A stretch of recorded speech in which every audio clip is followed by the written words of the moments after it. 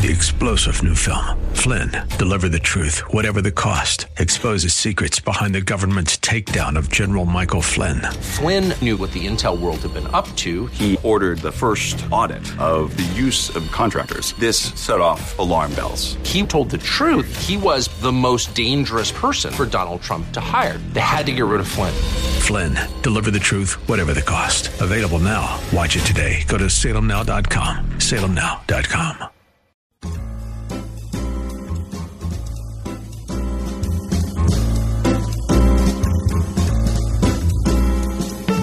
Welcome to another edition of The Ride Home on 101.5 Word FM. And now here are your hosts, John Hall and Kathy Emmons. Well, greetings. Good afternoon to you. Still loving the little jazz trio that's in studio with us. I love those guys. Very much. They're so. here every day. Mm-hmm. I love them. They cook up something new for us. Always good. Mm-hmm. Kathy, you look lovely today in your pink. Oh, thank you. Are you saying that because it's hashtag National Compliment Day? Partly, but it's true. You do. Nice. Mm-hmm. And Mike, no one wears a pair of headphones like you. You look very good. That's a lame compliment. No, it's fine. That was lame. No, it wasn't lame. No, it was lame. Because everyone wears headphones here.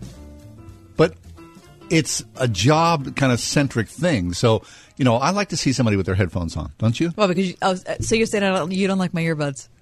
Yeah, I don't like your earbuds. No. So Mike and I wear traditional Sony, studio phones, right? Cans, as guys call them inside the biz. Cans. And Kath is wearing something like she's on the subway with a couple of earbuds. It's not like this is new. This is like my fourth year doing this. Because vanity has overtaken Kath. You know what? You don't want to mess up her hair. Yeah, I'm tired of it. Listen, I'm the only woman in this department, and all of you guys just pull your headphones off, and it's no big deal. No. I pull my headphones off. It's pulling my hair. There's pieces of hair in my headphones. It's messing everything up. Finally, a couple years ago, 3-4 years ago, I thought, why am I doing this? They make studio earbuds, don't they? And I went on a search, and they sure do, and I've used them ever since. All right. Speaking of compliments in hair, yeah, no one can rock a receding hairline like you, John. Now that's just speaking of that. Hashtag National Compliment Day. Thank you so much. No one can rock. I shaved my beard. Yeah. No one even talked about it. Mike never even noticed it. How could you not have noticed that? He never noticed it. You know what? I shaved my... Okay, here's what happened. What's today? Wednesday? Monday, I went home, and I was looking at my beard, and I was like, I'm going to trim that up a little bit. So I pulled out the electric, trimmer. I'm going, and I was like, oh, that's not good. So I made a mistake, and then my face was bleeding. So I thought, just coming off. So I shaved it all off, and then I went to bed. I woke up Tuesday morning. My 17-year-old kid looked at me. My wife looked at me. No one said anything. I came to work. I walked in. Hey, Mike. He said, hey, man, how you doing? I was here. The only person who said anything to me, wait. Earlier in the day, the only person who said anything was our general manager. He was like, hey, all right, you got rid of that. And then you walked in immediately, Kath. You said, what's up with you? You shaved. Yeah, aren't you? I feel like we work closely enough, the three of us, that you should clear some big decision like that with the group. No, let it go. I don't think you can make it independent. Like, what if I came in and I was like a blonde tomorrow or something? I would comment on it. You'd mock me. Yeah. Comment on it. Have you ever dyed your hair blonde? Never. Would you consider Can you imagine it? how bad I would look with blonde hair?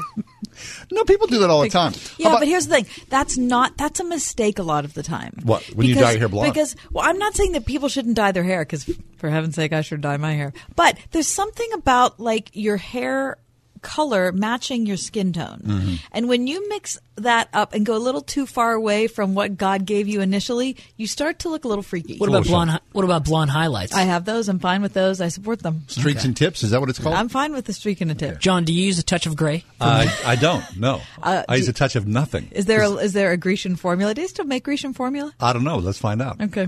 No, I don't use anything. I use a little bit of doodab on my hair. Sure. Which is what I have left. I like the doodab.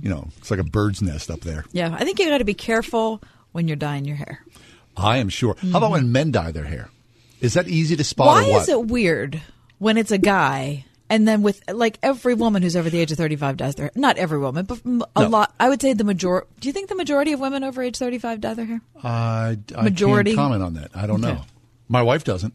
Okay. Your wife doesn't dye her hair? No, she doesn't. Okay. I should dye mine. But Just in case anyone's wondering, does Kathy Emmons dye her hair? ladies and gentlemen, Kathy Emmons does dye her hair. I'm here to confirm that. Hi, I'm John Hall with My Pillow. You know, Kathy Emmons dyes her hair, and when she lays her little head down on the pillow at night, just saying. Because when guys dye their hair, they often do it like at home, and it looks really obvious. Yeah, it looks really bad. It's like black. Yeah, it looks super Like, bad. where's that shoe polish Right. coming from? Right. Right? So I would not do that. totally agree. I agree. And let's be honest, most of the time, when women dye their hair at home, it doesn't look as good. Now, some people can do it really well. I have never tried because I'd be horrible at it. I've tried to cut my own hair, and that has been like, now's my time to go on like a 3-month like solitary vacation so that no one sees me. Cut your hair. Yeah, that's not good. You should Unless you're never- like double jointed and you've got like Should eyes never in the cut back your of own your hair. head. No. Should never cut your I got a hair. photo of my... No, it's not that you try to cut the back of your hair. It's like I've tried to do what you did with your beard. Just do you a little think, quick trim. oh, well, my hair's a little long. I'm just going to trim that a little bit. And then you fall into a hole. It never goes well. No, never does, no. Never works out. I got a photo of my mother washing her head in mayonnaise. And I'm not quite sure what that was about. Does she have lice or something? No. No, That's my mom. Don't be like say that about my mom. This is National Compliment Day, Mike. Yeah, Mike. My mom and lice. Don't be saying No, that. that was a hair conditioner. Exactly. Kind of like beer. There was What? also a Oh, thing yeah, that sure, you could yeah, put your yeah. hair in Mhm. Right, beer right. or coconut oil. Coconut That's oil. like the current version. Okay. People put coconut oil in their hair, which, like, how do you get that out? That would be hard. My wife does that. She puts Coconut coconut oil oil? in her Yes. hair? Yeah. Really? Or mayonnaise. Coconut oil. Okay. And she uses it for, instead of using lotion for cracked hands, Right. she uses it. What that is as well. coconut oil? I mean, is it really oil from a coconut? Well, if it's not, it's badly named. Of course that's what it is. Who ever heard of coconut oil? I never did. I mean, Until right now, you never heard of coconut oil? no, I've heard of coconut milk and coconut, like you eat, but never coconut oil. What are they doing? John, I have like a 2-gallon drum of it in my kitchen. What? Yes. it's- Coconut oil? You use it to cook? Yeah. Yeah, me too. But here's the thing. Now I'm hearing about Couple how of bad it is show-offs. for you when you cook with it. Why? What? Yeah, in the last 6 months, there's been all this data that's come out No. that says that the whole rush to saying how healthy it was Really? was incorrect, and now it's not very good for you. I'm going to dye my hair with coconut oil. I don't even care. It's just how it works. Hey, we got a good show for you today, do we not? This is day 3 of our conversion series. Thank you to so many of you who've called and emailed and texted. No, nobody's texted me because I'm not giving out my number. Direct 412 messaged me. texted me. About the conversion series. And let me tell you, if you missed any portion of these conversion stories, please go on to johnandkathyshow.com. johnandkathyshow.com. That's our website. Everything that we have aired is up there, plus additional content as well. And you can listen to anything you'd like. But conversion continues today in the 5 o'clock hour. Very nice. We're going to step away for just a minute, and we're going to hear another story of conversion and what it is to evangelize on college campuses. Plus, we'll be tossing around more compliments on National Compliment Day. And I'm eating peanut M&Ms on National Peanut Butter Day. And you smell very nice as well. 101.5 WORD. Later tonight, the story begins with a greeting. Hi, Dan. Welcome to Hope. June Hunt helps to reveal the stories of listeners across the country who are dealing with life's challenges. The stories are all different, all unique, yet often they can be your story. Struggles with marriage, dependencies, addictions, and questions of self-worth. June brings biblical hope and practical help. June Hunt talks to you live tonight starting at midnight on 101.5 Word FM WORD. Individual results may vary. Sophia went through a lot of tutoring and got minimal results. For her ADHD, she was almost off the charts. None of the typical therapies met her needs. We felt like we were constantly playing catch up. There was great guilt, like I had done something wrong. I hadn't taught my child what she needed to learn. She wasn't functioning in society. I knew this was going to be the solution. Brain Balance is the answer for your kid because it didn't just mask the problems, it actually addressed the issue. That little girl that wants to do well, that wants to please, that wants to make the right choices is actually able to make the right choices and to please now. This is not my kid anymore. This is this totally different kid. I don't doubt for a moment that I made the right decision in taking Sophia to Brain Balance. It has completely completely changed our lives. Why just mask your child's learning and behavioral issues when you can get to the root of the problem? Call Brain Balance today and make a real difference in the life of your child. Call 724-390-9012. That's 724-390-9012. Thinking about life insurance? What if you could make one free phone call and learn your best price from nearly a dozen highly rated, price-competitive companies? Well, that's exactly what happens when you call SelectQuote Life. For example, George is 40. He was getting sky-high quotes from other companies because he takes meds to control his blood pressure. But when I shopped around, I found him a 10-year, $500,000 policy for under $25 a month. I'm SelectQuote agent Dan Savino. And believe me, if SelectQuote isn't shopping for your life insurance, you're probably paying too much. For your free quote, call 800-494-2323. That's 800-494-2323. 800-494-2323. Or go to SelectQuote.com. Since 1985, we shop, you save. Get full details on the example policy at SelectQuote.com/commercials. Or price could vary depending on your health, issuing company, and other factors. Not available in all states. If you're a small business, first impressions can make all the difference. With Grasshopper, you get all the features of a professional business phone system on your mobile phone. Choose a business phone number, make calls, and send texts. Stay connected and work from anywhere with features like Wi-Fi calling and our desktop app. Set up your account in minutes with no long-term contracts and 24/7 customer support. Make your small business big. Now get $20 off your first month when you visit grasshopper.com/radio. That's grasshopper.com/radio.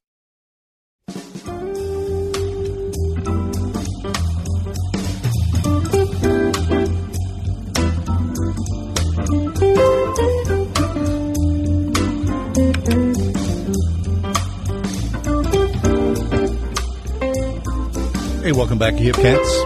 Good to be along on the 4 o'clock hour of the ride home. So 5 o'clock all this week, we're doing a series called Conversion. And essentially, it is people's stories of how they came to Christ. Mm-hmm.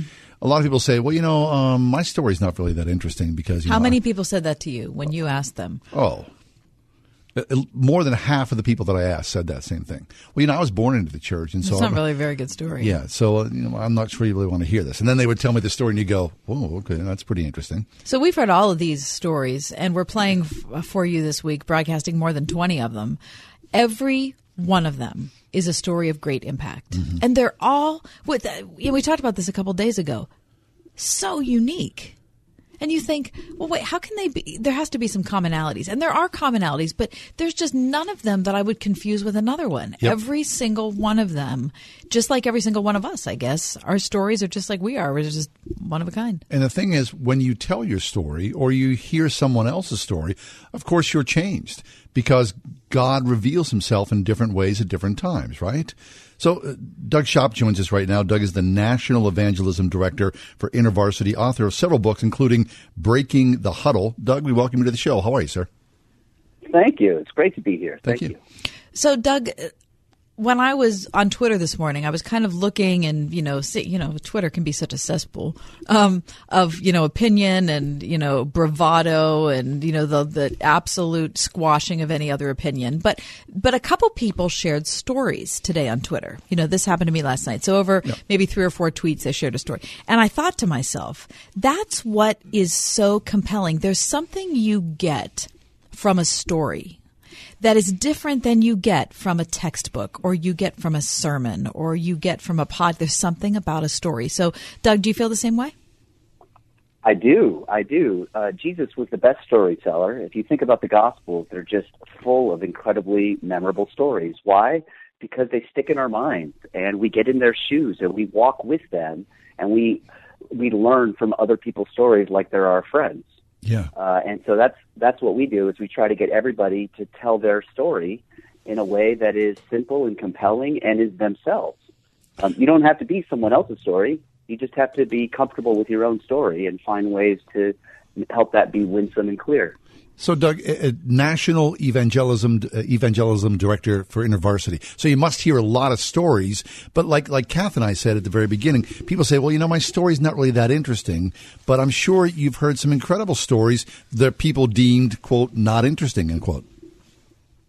It's a common whether you have church background or no church background. We see college students coming to faith in record numbers today. Really? And what we like to do is we like to open up the prodigal son, and we like to say a lot of us are either the younger son coming back to the father for the first time, or we're the older son in the field working for the father, thinking that he wants servants when he wants a son. And so we have them tell their relationship with God's story through the lens of the prodigal son or the older son, because if you've grown up in church, at some point you fell into the thing of God wants rules and wants me to keep it together in a certain way, but actually God wants relationship. And so whether you've been in church your whole life and you can talk about how God wants relationship, not rules, or you've been far from God and coming back, those are both life-changing stories.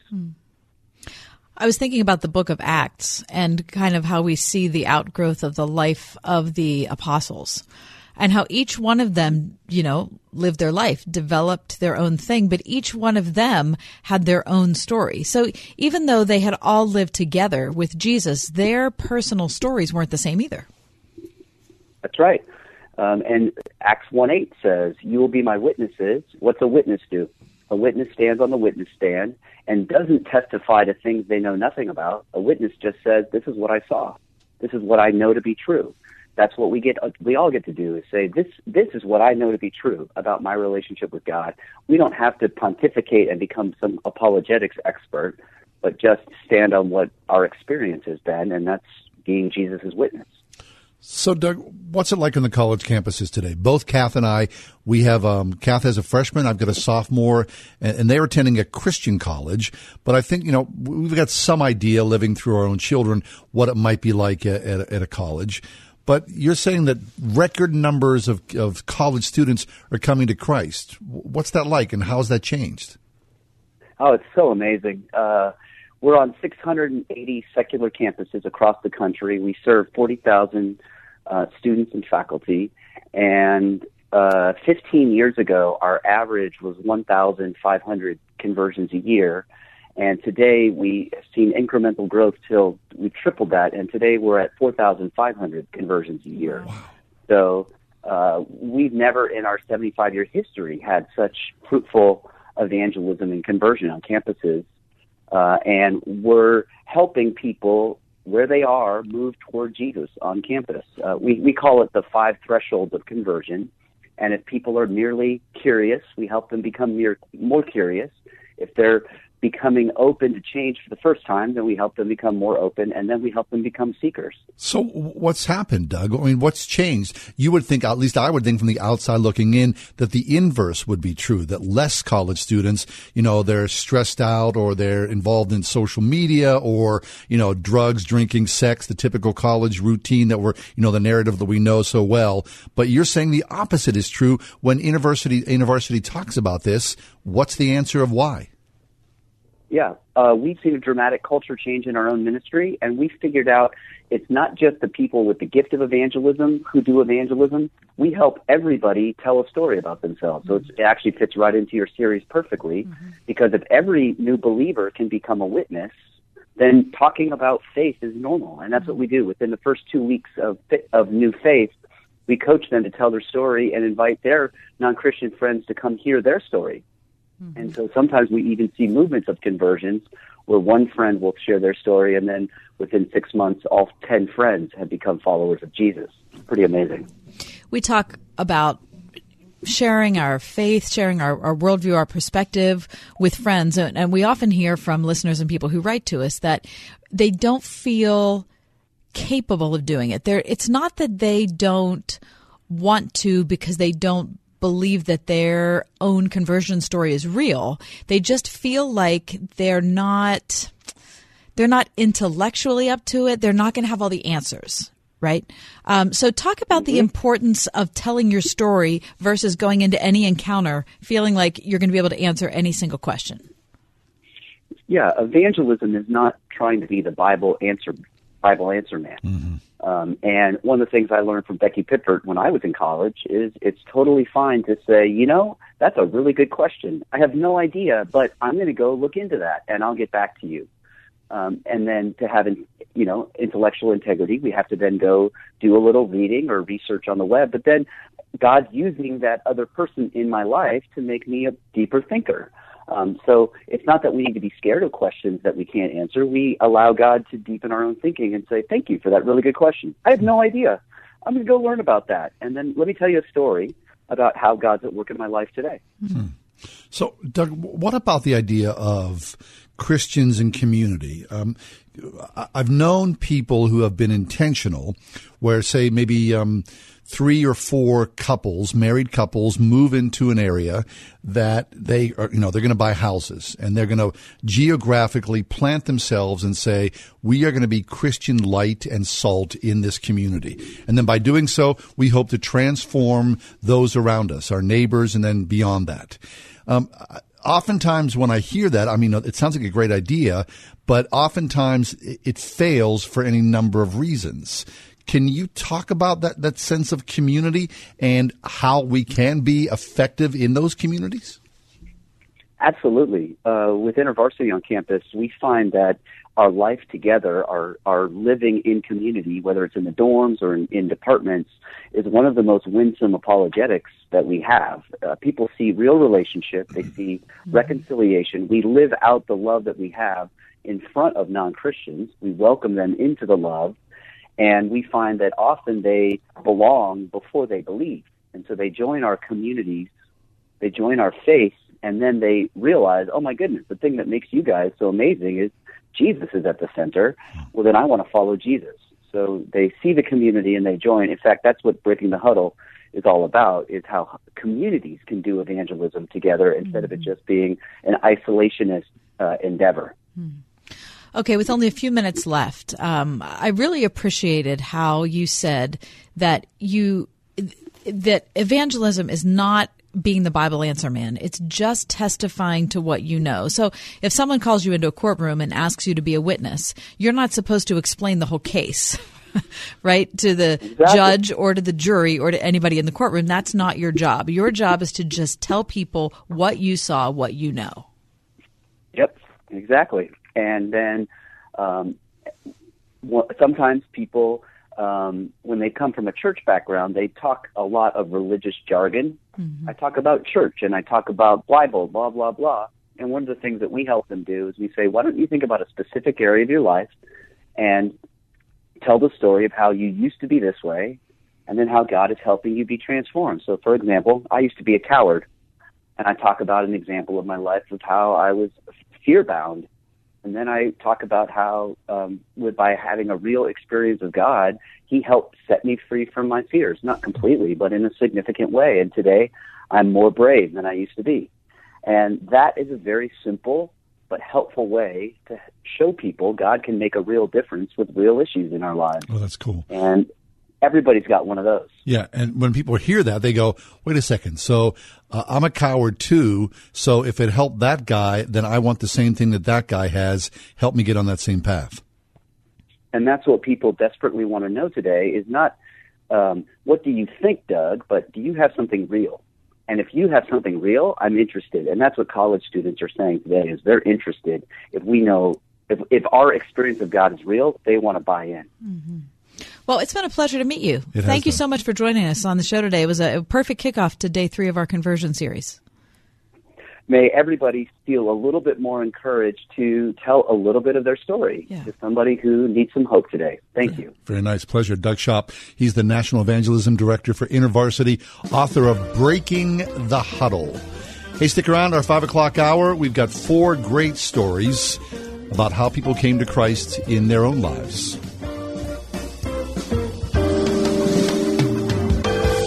There's a strange world that you enter when you get married. A world of nail clippings on the coffee table, eating macaroni and cheese out of the pot, and is he wearing white socks with dress shoes?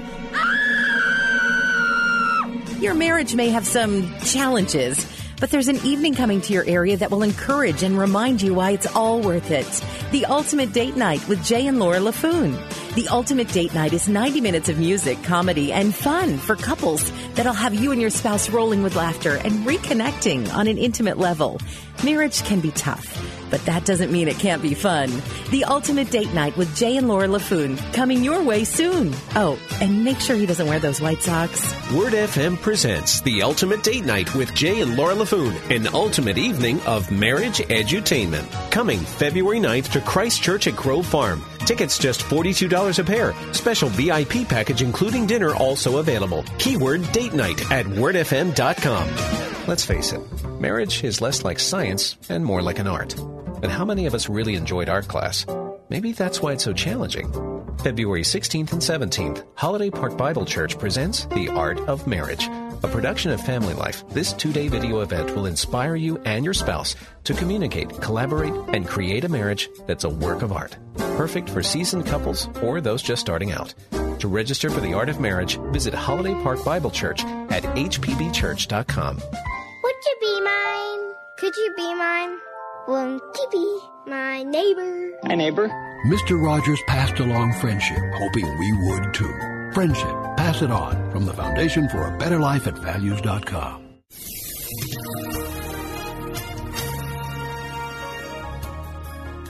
Cloudy early tonight with a bit of light snow or some flurries, and there can even be a little freezing drizzle mixed in that can create some icy spots. Lingering clouds later tonight, low 20. Clouds will give way to some sunshine tomorrow, 33 degrees. Clear tomorrow night, low 26. Mostly sunny and milder for Friday with a high of 48 degrees. I'm AccuWeather meteorologist Danielle Niddle on 101.5 Word FM.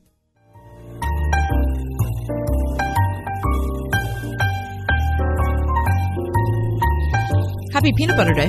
Thanks so much. Are you celebrating? You know what? I realized I had a problem the other day. I put a coat on that I had not had on for, I don't know, a month or so. Okay. I reached into the pocket. You know what I did? I pulled out a peanut butter cup. And that's better than getting a $20 bill. And it was still in the wrapper. And I wore that coat. Smushy? No, it was fine. And I wore the coat the entirety of the day, and I never once went and ate that thing. So it's still back on the coat rack now. Are you sad? But no, not at all. But I just thinking, National Peanut Butter Day, I'm walking around with peanut butter in my coat. And you don't really care. No, I care. Oh, but you don't care enough that you ate it. I just wasn't hungry. Oh, okay. That's all. Do you love peanut butter? Oh, yeah. I mean, I love it. Do you love a peanut butter and jelly sandwich? Yeah. Yes. Favorite jelly? See, it's sold at Shop and Save. It's a local brand. Uh-huh. It's like it's on like one of those side racks that's like locally made, locally grown. But you don't know the name of it? I don't know the name of it, It's just but I out buy there. it all the time. Okay. And my favorite flavor is strawberry Really? rhubarb. Strawberry rhubarb, really? It is. Is it jam or jelly? It's a jam. Uh-huh. It's great. I feel badly that I don't know the name of Yeah, it because give I them plug. love this so much. I would like to tell people about it. It's a jam, jelly, or preserve. 3 different things, right? I would go preserve if I could. I would go jam second and jelly's way at the bottom. Jelly, yeah. Because that's kind of gross No, to it's me. not. It's okay. I think it is. Like a grape jelly's fine.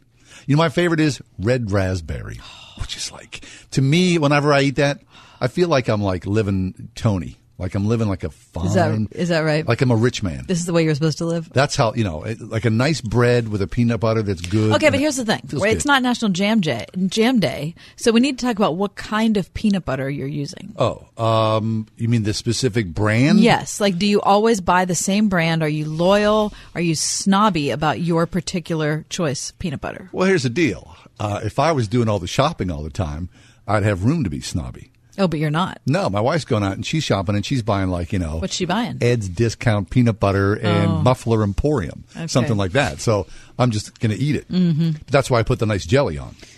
Right. But I like it chunky. Oh, you like it chunky? I do. Like okay. I always go nut in smooth. there. I always Like go smooth. No, I feel good about What are you smooth. doing, Mike? Chunky Peter Pan peanut butter. That's it's hard to Can't say. that. You want to try it again? Chunky. Let's try this again. Let's back up. Mike, how about you, buddy? Hold on. I got like this. a speech impediment. Wait a second. Chunky peanut. I can't do it.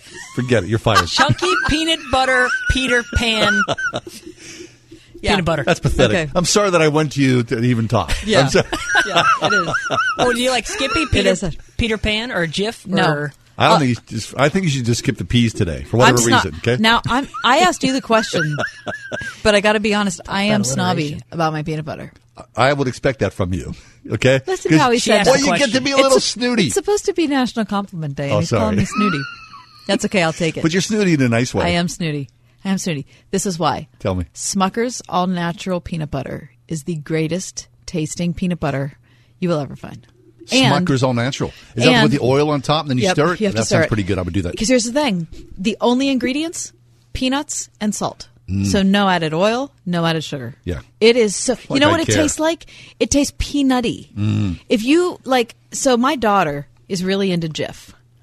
And I buy it for her. Well, choosy mothers choose Jif. Okay. 'Cause, I mean, I love her and I want her to be happy. But she's making a wrong choice. Yeah. If she would just do the taste test like I've done, just if you taste, a Jif or a Skippy or whatever, and then next to it Peter you Pan taste or Mike's Peter Pan peanut butter. Next to the Smucker's All Natural, Yeah. the Smucker's All Natural has this like depth of flavor. It's more Really? it's more peanutty. It's more. So like we're at a wine tasting I'm now. telling you, there's a more well-rounded nut-ishness. A body to it. There is. I'm telling you, and you won't go back. Okay. You All won't right. go back. Peanut butter, yeah. Okay. National Peanut Butter Day? No. National Peanut Butter Day. Is it really? Yeah, which is why I very much appreciate, John, you putting peanut M&Ms out on my little tray here. What's shocking to me is I brought those in yesterday. You ate a few yesterday, and then there's still some more here today. And I'm still eating them. Which, like, yesterday I came in. someone could have sprayed them with poison, and I'm just sitting here eating them. Because that happens a lot at Word FM. There's a person walking around and sprays our food with poison. What, are you kidding me? That's what I said. mean, all of a sudden it's like a conspiracy theory. Seriously. It's like, it's like a Stephen King novel. At a Christian radio station, the poison was laden thick on the peanut M&Ms. That's not what I said. I didn't say it happened. I said, good thing it didn't happen because I'm sitting here eating them. Between you and poison and Mike with his peas, we're in trouble here. Take a break here. Come back in a few minutes. Roger Olson will join us. I'm going to ask him about his peanut butter. His peanut butter preference? Yeah, and I might give him a compliment. Almond butter's better. Almond butter. It's kind of like Between sacrilegious. coconut oil, almond thing. butter. Everyone's so precious. Just give me some raw sugar. 101.5 WORD. With James McDonald and Walk in the Word. Is it time to make a change in your life? Some sin or temptation that you just can't shake no matter how hard you try? Well, it's time to quit fighting. Only God can truly change a life. This week on Walk in the Word, James McDonald helps us say, Lord, change me. If it's transformation you're looking for, listen Monday through Friday to hear Walk in the Word with James McDonald. Tomorrow morning at 6 a.m. on 101.5 WORD. Have you written a book and want to get it published? Christian Faith Publishing helps thousands of authors just like you publish their books with a company dedicated to strong Christian values. To help you get started, we want to send you our free author submission kit. Christian Faith Publishing reviews every book submitted to us, and if your book is approved, we'll edit, design, copyright protect, print, and distribute your book online and in bookstores everywhere. Imagine seeing your book in specialty Christian bookstores, Amazon, iTunes, Barnes & Noble, and many others. It could happen, and it all starts with one call to Christian Faith Publishing at 800-566-1012 for your free author submission kit. If you have a novel, children's book, poetry, biography, or any inspirational work you've written, we can help you get it published today. Shouldn't you work with a publisher who shares your Christian values of integrity and honesty? You can get your book published. So call for your free author submission kit right now. Call 800-566-1012. That's 800-566-1012. 800-566-1012. This is Robin Trzynski of the Original Mattress Factory. Interested in that half-off mattress sale? Don't be. Most retailers are just promoting half off a completely made-up price loaded with huge markups. At the Original Mattress Factory, we have never had a sale. Our hand-built quality and value are there every day, and our prices don't change. So take your time and purchase only when you're ready. Don't buy into the half-off sale hype. It simply isn't real. The Original Mattress Factory. Thoughtfully made, honestly priced. Extreme Car and Truck in Bridgeville has everything you need to protect your car or truck all winter long. Say goodbye to winter grime with an extreme detailing to help preserve the life and look of your vehicle. Got a new car? Protect your investment with TST Rust Remedy, the most effective rust control system you'll find anywhere. And spray-on bullet bed liners offer extreme protection tested in the most extreme conditions known to man. Call the Extreme Team now at 412-257-1006 or visit extremetruck.net. 412-257-1006, extremetruck.net. Are you a member of the Word FM fan club? If not, what are you waiting for? Members of the Word FM fan club get early bird information on local concerts and events, as well as exclusive discounts, free perks, and big giveaways for fan club members. Sign up now. It's free at wordfm.com.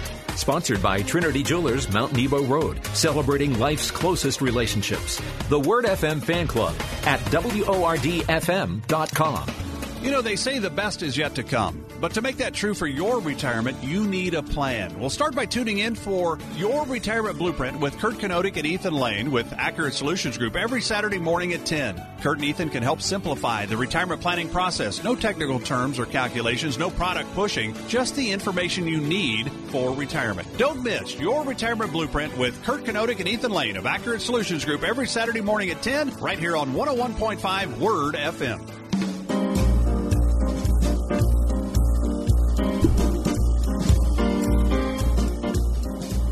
Hey, let me break in and say thanks to Mary. The jam I was trying to think of is Bellevue. Is that local? Yes. Is it made in Bellevue? No, because it's not spelled the same way. Oh, I think it's Bellview. Okay, thanks, Mary. Anyway, if you have a Shop and Save close to you, go get that. Try the strawberry rhubarb, and you're going to be like over the moon about it. They're going to put like a little label, as heard on John and Kathy. Right? Yeah. I'll tell you what, I like strawberry rhubarb that much. I'd be willing to do it. Bellevue people, you can contact me. It's kind of weird though. We're talking about jam and jelly on National Peanut Butter Day. Well, we're talking about accoutrement. Accoutrement. Roger Olson is with us. Roger's a fairly regular guest on our show. Always has a very interesting viewpoint. Roger, welcome back, sir. How are you? Thank you. I'm fine. Glad to be on your show again. Thank you. Roger, do you enjoy peanut butter? Yes. With jam or jelly on it. Blueberry especially. Oh, blueberry. Now, we haven't had anybody tell us about blueberry. It's the best. Really? It's good for you. I never in my life have had blueberry jam, I don't think. Why do you laugh? You'll like it.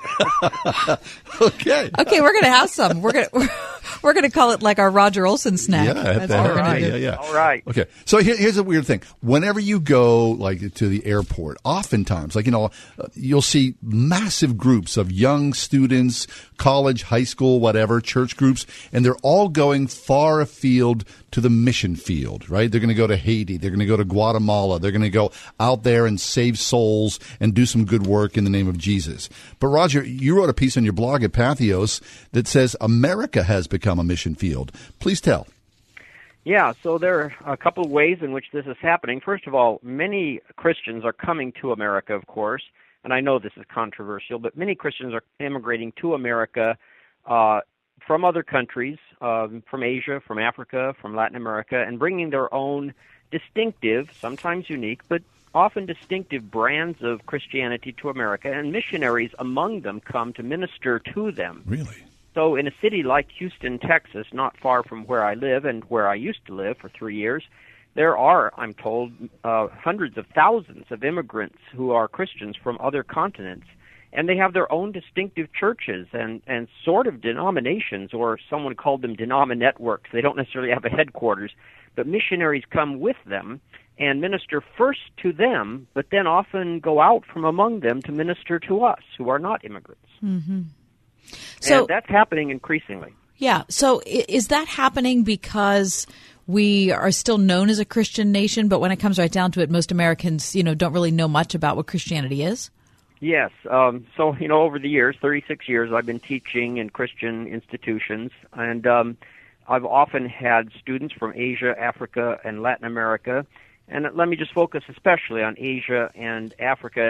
And when I can get them to be really open and honest, because they're so hesitant to say anything critical of us, of their host country, and of Christians here.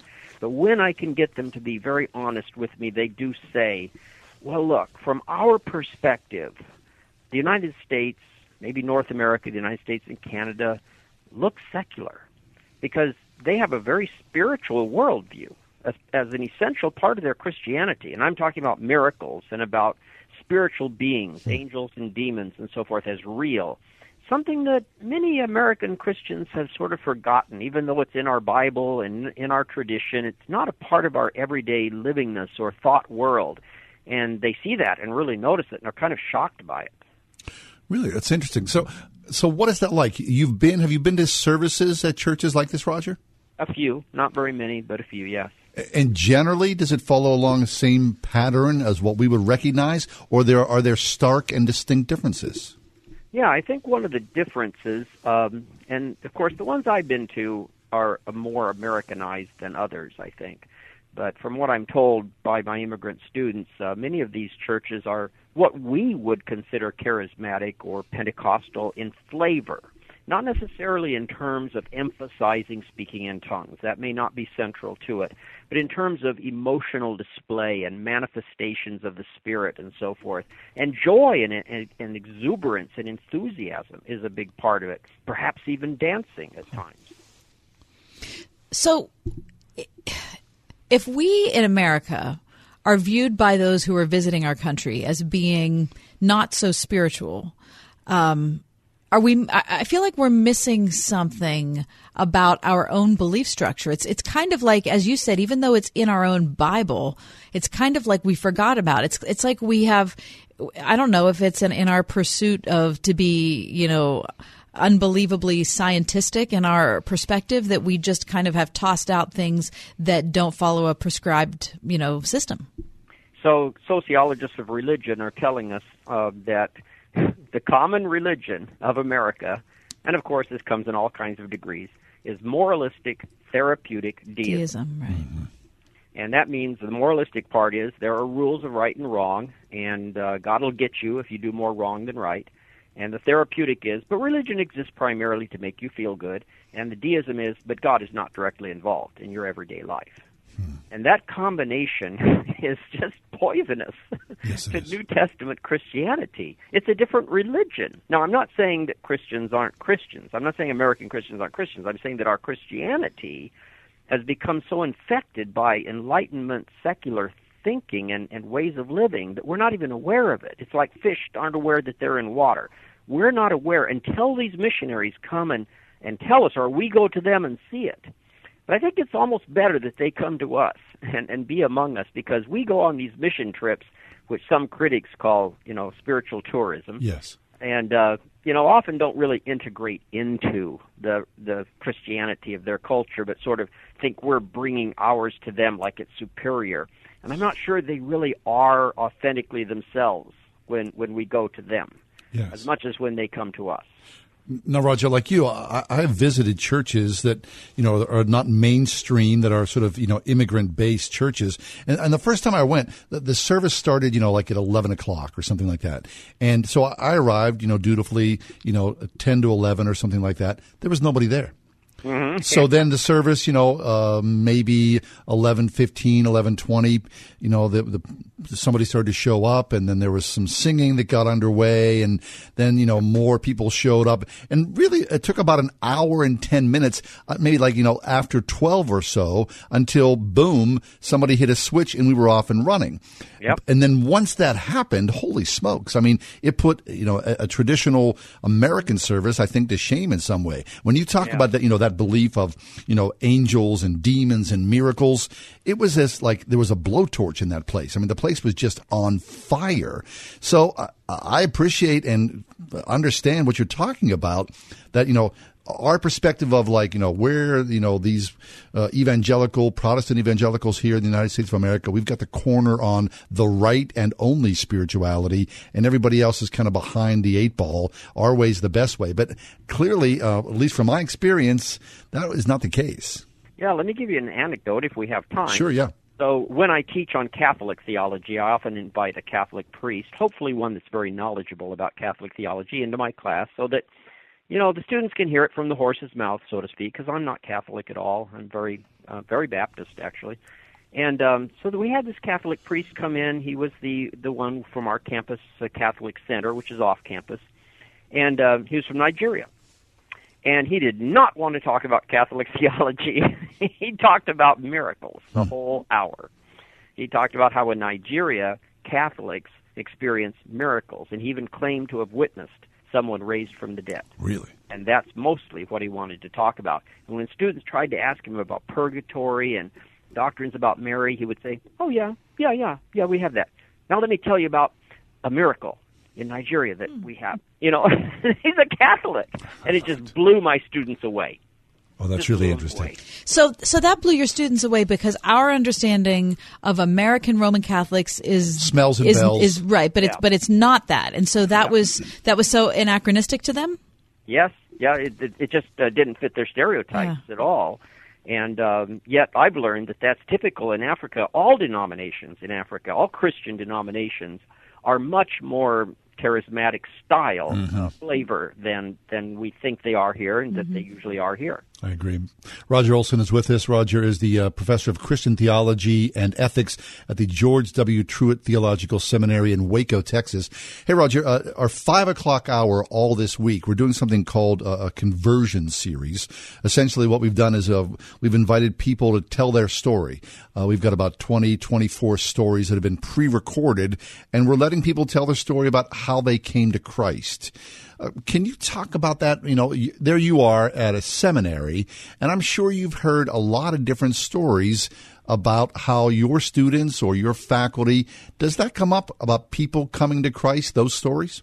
Oh, all the time. Yeah, I encourage our students to do that. In fact, just yesterday, or maybe it was this morning, I emailed our chapel committee and suggested that we set aside a 5 to 10 minute period in chapel for these stories.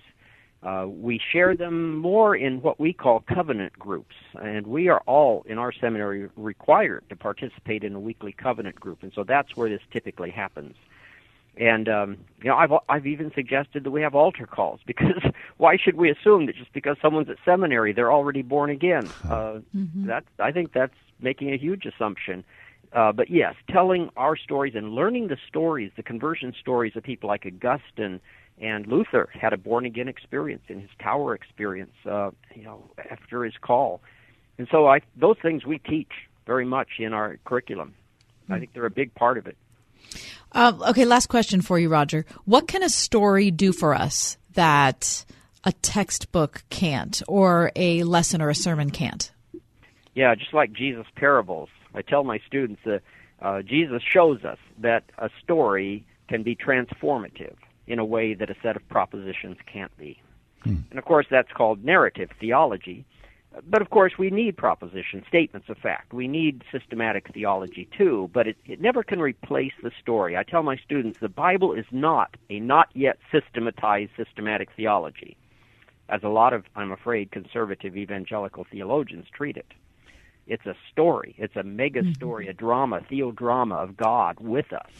And it can't be replaced by a book of theology. Very nice. Roger, we always appreciate your time with us. Thanks so much. You're welcome. Thank you. Try that blueberry on peanut butter. I will, and we'll think of you. Very nice. Roger Olson, he joins us from the George W. Truett Theological Seminary, Waco, Texas. I'm going to call it the Roger Olson snack. The blueberry. I don't think I've ever had blueberry preserves, jelly, none of that. Maybe that's a Texas thing. I think it's regional. It might be. Maybe he's just smarter than us. Or he just has better taste. Probably both are true. That's true. We'll take a break, come back. Stick around.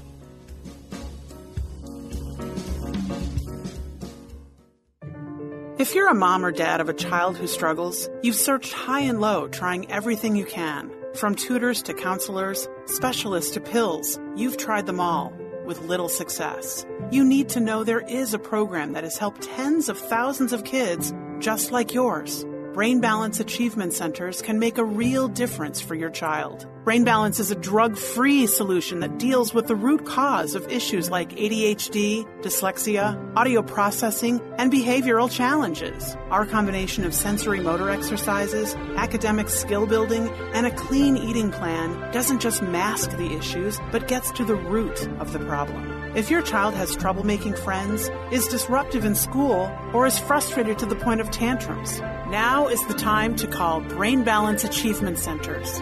Learn more at brainbalance.com or call 724-390-9012 today. Interested in trading as a way to generate extra monthly income? Listen up. Before you sign up for some garbage program or awkward in-person seminar, you really need to hear about the online trader program that everyone's talking about. This is the program that allows you to get your account funded with someone else's money. That's right.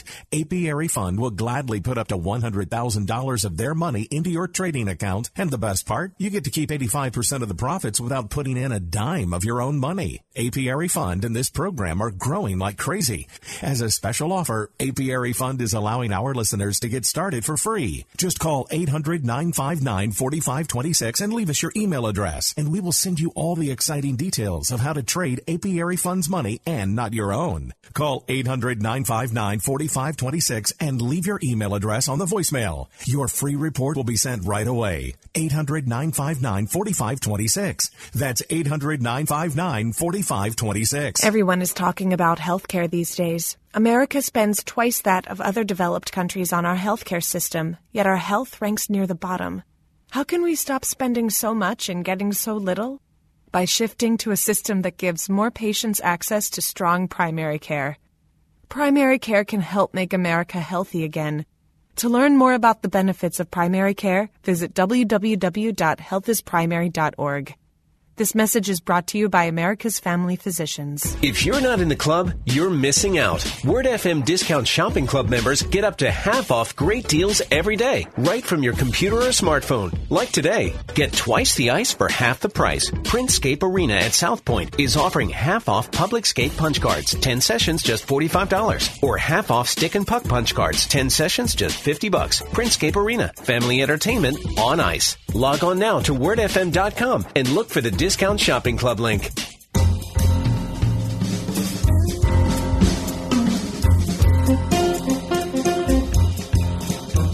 You know, there was a time in America where there were toy departments in all the major department stores. And I remember, going downtown to Kaufman's or Gimbel's and Horn's and going to the toy department. Mm-hmm.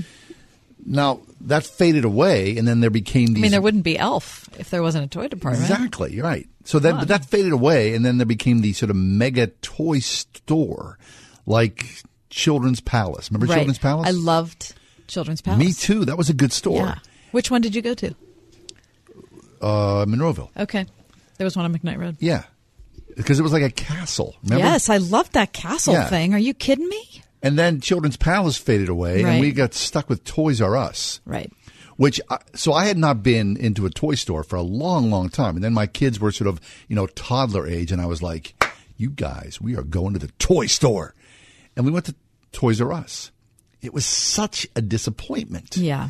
And I hate to throw fuel on the fire, but since Toys R Us is closing 2 more stores here in the Pittsburgh area. Apparently, they're closing many more, of their stores nationwide. Two in particular here. So the Ross Park Mall store, the yes. McKnight Road store is closing, and the Monroeville store is closing. Right.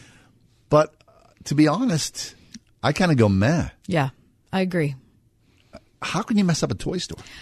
There was nothing that was engaging or fun about it. And have we done that to stores in general? Have we, I don't know, have we shopped so much online that we are telling retailers that we don't care about environment or we don't care about atmosphere in a store? Well, there is zero atmosphere in that store. There is, but zero. This was before online when my kids were out there. That's true. This really was. This is like, late 90s, early 2000s, before the rise of e-commerce. If you're talking about it, what's the toy store that's right on Forbes Avenue in Squirrel Hill? S.W. Randall. There you go. That's a toy store. That's a toy store. How about my favorite toy store in the city?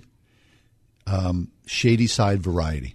Oh, and that has been there for how long? These guys have made a handsome living selling whistles and rubber balls. Exactly. And Chinese torture things, which is what a toy store should be. Those little finger things you stick your fingers in. They're called finger traps, John. Yeah, I wouldn't call Chinese them Chinese torture things. For kids. Funny, when they called them that, they didn't sell as well. We're going out of business. We've sold too many of those Chinese torture things. You know what I meant. You knew exactly what I meant. Yeah, I did know. Okay, so there. I did know. Yeah.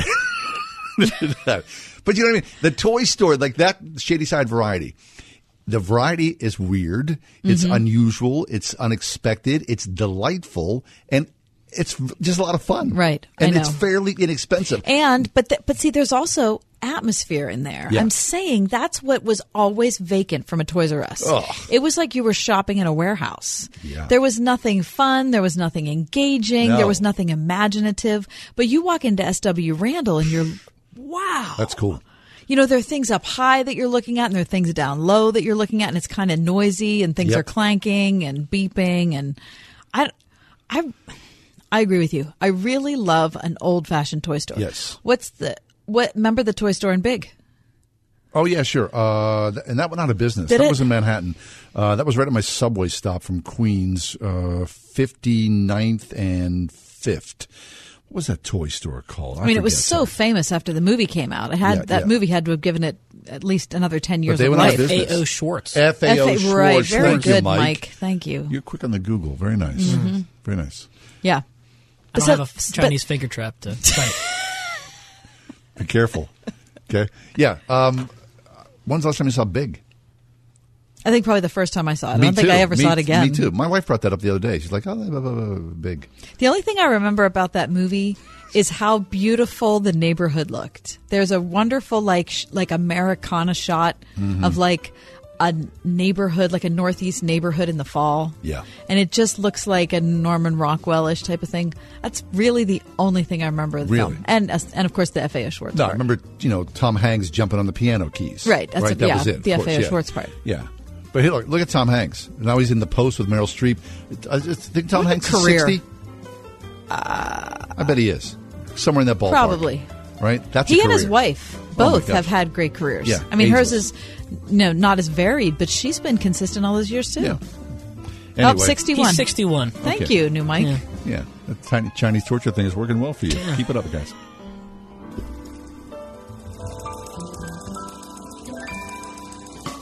Sharing the word. With SRN News, I'm Keith Peters in Washington. A judge has sentenced the former Olympic team doctor, whom a Michigan prosecutor described as possibly the most prolific serial child abuser in history. Larry Nassar, the former Michigan sports doctor who admitted molesting some of the nation's top gymnasts for years under the guise of medical treatments, has been sentenced to 40 to 175 years in prison. Judge Rosemary Aquilina. You do not deserve to walk outside of a prison ever again. The sentence came after 7 days of victim statements. Scores of Larry Nassar's victims confronted him face-to-face in a Michigan courtroom. Facing you made me sick to my stomach, and you sat there with absolutely no remorse. That's gymnast Kaylee Lawrence. This is the second long-term prison sentence for Nassar, who was sentenced to 60 years in federal prison for child pornography crimes. I'm Jennifer King. On Wall Street, the Dow up by 41 points. The Nasdaq dropped 45. This is SRN News. The Ride Home with John and Kathy, driven by Calusi Chevrolet, the nation's oldest Chevrolet dealership. Have you racked up more than $10,000 in credit card debt? Are you barely getting by, making minimum payments? You should know the credit card companies are tricking you into thinking there's no way out. Credit card companies would rather you didn't know that there are ways you can become debt-free, and you don't have to pay the entire amount you owe. There are debt relief programs that help people like you escape overwhelming credit card debt. National Debt Relief has helped tens of thousands of people just like you reduce more than $500 million of debt. National Debt Relief has helped so many people they're A-plus rated by the Better Business Bureau. You don't have to declare bankruptcy or take out a consolidation loan. You have the right to settle your debt for a mere fraction of what you owe. Reduce a large portion of your debt now. Call National Debt Relief at 800-694-7394. 800-694-7394. That's 800-694-7394. Proverbs 17:22 tells us that laughter doeth like good medicine. It's true. Science has discovered that when a person laughs, their body actually releases endorphins into the bloodstream. These tiny hormones actually increase the body's ability to heal. So here's a question. When was the last time you had a good laugh with your spouse? I mean a really good belly laugh. Hi, we're Jay and Laura LaFoon, and we'd like to invite you to our Ultimate Date Night, where you'll spend 90 minutes with your spouse laughing like you haven't laughed in years. Since 1996, we've been traveling the country using our unique style of marriage edutainment to seamlessly combine humor and biblical truth. So join us and have a great laugh with your spouse. Word FM presents the Ultimate Date Night with Jay and Laura LaFoon, coming February 9th to Christ Church at Grove Farm. Tickets just $42 a pair. Special VIP package including dinner also available. Keyword Date Night at wordfm.com. It's that time of the year at the Springhouse in 84. It's Dairy Farm Tour time. That's right. We actually invite classes of school children to our real working dairy farm. The children love feeding the calf, milking the cow, and even seeing where the cows sleep and smelling what they eat. Many children today have never even touched a baby calf, nor have they associated the wonderful cow as the source of the milk that they get from the grocery store. At the Spring House in 84, we are so committed to teaching children about farming and helping them understand how much the city mouse and the country mouse truly need each other. Call 228-3339 or have your child's teacher set up a date for your child's classroom farm tour and let us share a little of our farm with you at the Spring House in 84.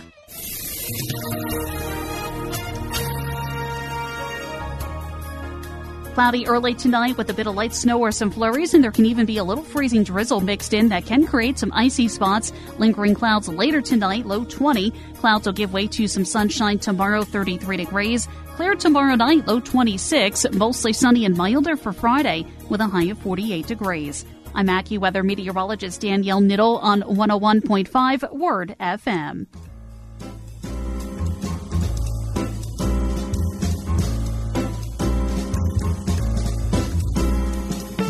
Welcome to another edition of The Ride Home on 101.5 Word FM. And now here are your hosts, John Hall and Kathy Emmons. Greetings. Good afternoon to you. We're having a special sale on berets today for all those hipsters out there. Get your beret on, keep it on the side slant and look super hip with our jazz intake. Do you like that? A beret? Yeah. I would never. Would you? I can't even get you to wear a pirate shirt other than the one Dennis gave you. Would you wear a beret? Would you wear a beret? Because that's like... Would you wear a beret, Mike?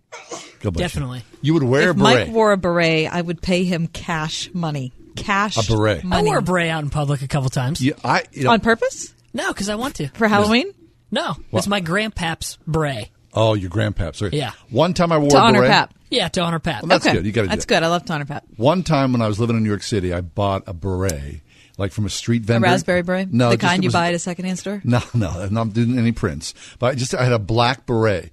And the person I was with said, that looks ridiculous, took it off my head, threw it like a Frisbee into the street, and a taxi ran over it. That's terrible. And that was it. Berets are great. That's the only time. I would never wear a beret now.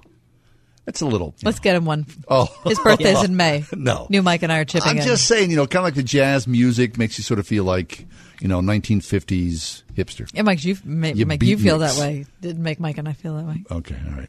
Anyway, coming up next, our conversion series. This is day 3, and we have 4 stories that we have prepared for you, and we're so happy. We hope you join us. We hope that you're able to sit back and you're able to take in these stories in a way that's different and unique and special for you. So stay tuned. It's the Wednesday edition of Conversion on the Ride Home.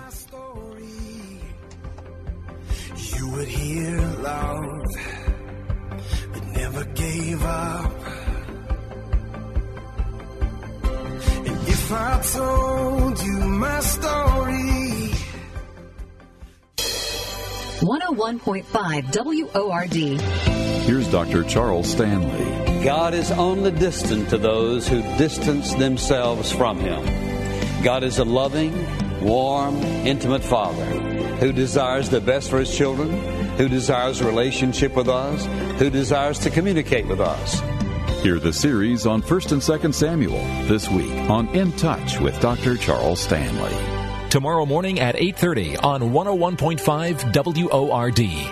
You may have heard that the Obamacare individual mandate is dead, but not until 2019. But there's good news. You can start your own Obamacare repeal and replace plan today with Todd Marley and the team at Marley Financial. You don't have to wait another year or another day because you can call Marley now and ask about their non-Obamacare pro-life health plan, where it's always open enrollment time. The pro-life health plan can save you as much as 30 to 60% over what you pay now, especially if you're age over 50, especially if you're age 50 or over, because you pay only for the comprehensive coverage you actually need. You'll avoid the Obamacare penalty that's still in effect for this year, and it's called the Pro-Life Plan for a reason. It doesn't fund abortion. So why wait? Say goodbye to the open enrollment period for good and repeal Obamacare for yourself today. Call Marley Financial 724-884-1496 or look for them online at marleyfg.com. I'm Robin Drzezinski from the Original Mattress Factory. Every mattress has two sides, so why only use one? If you're considering a no-flip mattress, this is your wake-up call. Two-sided mattresses last much longer, so why is it hard to find a mattress that flips? At Original Mattress, every orthopedic mattress flips. Why? Let's just say selling a premium two-sided product that only lets you use one side doesn't fit our values. Don't let them sell you half the mattress at twice the price. The Original Mattress Factory, thoughtfully made, honestly priced. OriginalMattress.com. Selling mattresses the traditional way isn't the best way. Most are made in a large factory and shipped hundreds of miles to a retailer's warehouse, where the retailer then marks them up and up before finally selling and delivering them. At the Original Mattress Factory, we take a straightforward approach. We have eliminated the extra steps and created a direct line from our factory to you, saving you hundreds of dollars. So experience more than just a mattress store. Experience an original, the Original Mattress Factory. Extreme Car and Truck in Bridgeville has everything you need to protect your car or truck all winter long. Say goodbye to winter grind with an extreme detailing to help preserve the life and look of your vehicle. Got a new car? Protect your investment with TST Rust Remedy, the most effective rust control system you'll find anywhere. And spray-on bullet bed liners offer extreme protection tested in the most extreme conditions known to man. Call the Extreme Team now at 412-257-1006 or visit extremetruck.net. 412-257-1006, extremetruck.net. This is Jay Hagerman of Hagerman Law. You had your will done years ago, but a lot's changed since then. At Hagerman Law, we believe it's always good to have a second set of eyes on the big decisions in life that deal with your assets and the people most important to you. We understand the nuances of elder law, issues like Medicaid, federal aid and attendance for veterans, and how they affect your estate and the ones that you love. So let's talk. For legal help that lasts a lifetime, visit HagermanLaw.com. If I told you my story, you would hear hope that wouldn't let go. And if I told you my story. Dr. Karen Swallow Prior is professor in the English department at Liberty University and senior fellow at Liberty University's Center for Apologetics and Cultural Engagement. She is the author of Booked, Literature in the Soul of Me, and Fierce Convictions, The Extraordinary Life of Hannah More. And here is Karen's story.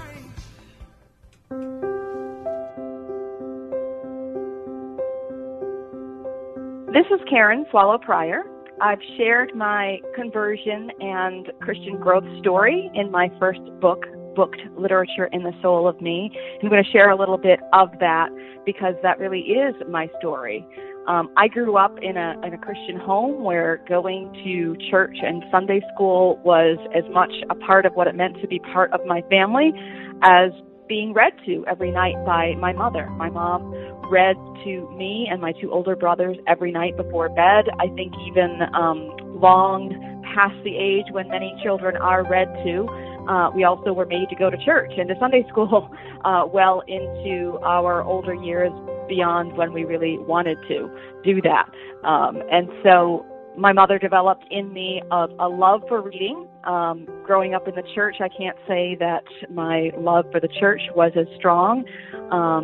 In fact, I think that if you want to know something about the depravity of the human heart and the hardness of the human heart, then you just simply have to look at a resentful child sitting in the church pew on Sunday morning, because that was me. But even so, by the time I was 5 years old, I had asked Jesus into my heart.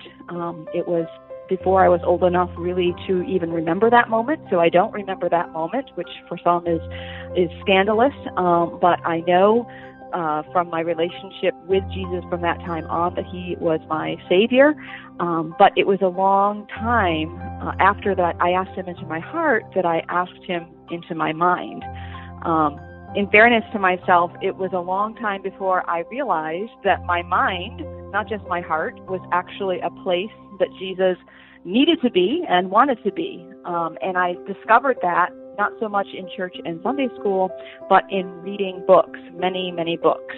And most of those books were not even about God, but they still made it clear to me that God was someone I needed to love, not just with my heart but in my mind, just as Jesus says in the book of Matthew, love the Lord your God with all your heart and with all your soul and with all your mind. But I don't think I accomplished all those loves at once. I actually seem to follow the order of that verse. First, I loved Jesus with my little child's heart, and then I loved him eventually with my soul. But it wasn't until I was really an adult and even out of college and began studying books more academically and seriously that I learned how to love Jesus with my mind. And, I've never really struggled with doubt about God's existence or the truth of the Bible or the witness and teachings of the historic church. But because of books and reading so many books, I have faced doubt. I've faced doubt through the disbelief of others, through questions and searching of minds far greater than my own mind across the ages, on the pages, and in the works of the writers that I've read. And of course, in reading these, I've had my own questions, and I've grappled with some questions alongside the questions asked by others. I've watched people who journey from faith to doubt. I've watched people who have come back to faith, and I've watched people who have not come back. And I've watched those who begin in doubt come to faith. And much of that has been through reading in the pages of great books. So in reading the doubts and the faith of others and the questions, I witnessed their doubts, and I kind of struggled against God myself, not like many do, but still in my own way. I didn't doubt his existence, but I doubted his ways. I doubted that his ways were better than my ways. I doubted the ways of his people in the church. But even so, I think I doubt more, or I wonder more, that an airplane can fly than simply that the God of the universe exists. Being raised by God-loving parents is certainly not a guarantee that someone will come to love God personally, but it does help. And as I grew up in this Christian home and learned to love God more through reading books, even if it didn't show, I was always on that journey. For much of my life, I felt like I loved books more than God because I couldn't reconcile my love for these great ideas and these great thinkers who were not necessarily Christians. I couldn't reconcile that love with my love for God. And it took me a long time to discover that the same God who spoke the world into existence with words is in fact the source of meaning of all words. And my journey toward that discovery took place mainly in the pages of these many, many books. Reading widely has humbled me in showing me that there is nothing new under the sun, as the writer of Ecclesiastes says. And as real and as important as any questions I might have are, I've seen that they're not unique to me, and I take comfort in that. Somewhere between universal truth and utter know-nothingism, we all have a unique self, a unique way of knowing, but all of us are made in the image of God, and we share that in common. Through reading these great books, I learned that there's more of him in us and in me than anything else. For a long time, I thought my love of books was taking me away from God, but it turned out that books were the backwards path back to him. Bramble-filled and broken, yes, but full of wonder and truth. And I love God with all my heart, all my mind, and all my soul today.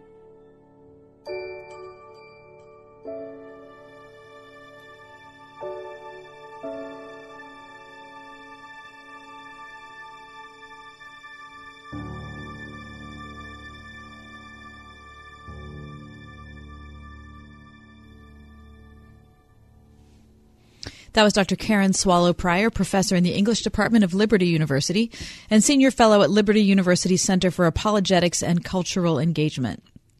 She's the author of Booked, Literature in the Soul of Me, and also Fierce Convictions, The Extraordinary Life of Hannah More. And up next, we want to introduce you to R. York Moore. York is a modern-day abolitionist and national evangelist for InterVarsity Christian Fellowship USA. He's the author of the book called Growing Your Family and growing your faith by giving it away and making all things new, God's dream for global justice. And here is York's story. I'm York Moore, and I did not have what you would consider to be a typical upbringing when it comes to following Jesus. In fact, when I grew up, the home that we lived in at the time had a sign that my parents had crafted and put on the front of the home that said, "The Moors, the Atheists." And we had a barrel on the side of our house for burning Bibles and what my parents referred to as religious propaganda. My parents were followers of a pretty anti-God philosopher named Ayn Rand. My first name is Rand. I'm named after this philosopher. And as followers of her, they were very clear about the fact that there was no God, and that people who believed in God were weak intellectually, that they manufactured this idea of God to make their lives easier or to make sense out of suffering. But I'll never forget the first time I actually had an encounter with God myself.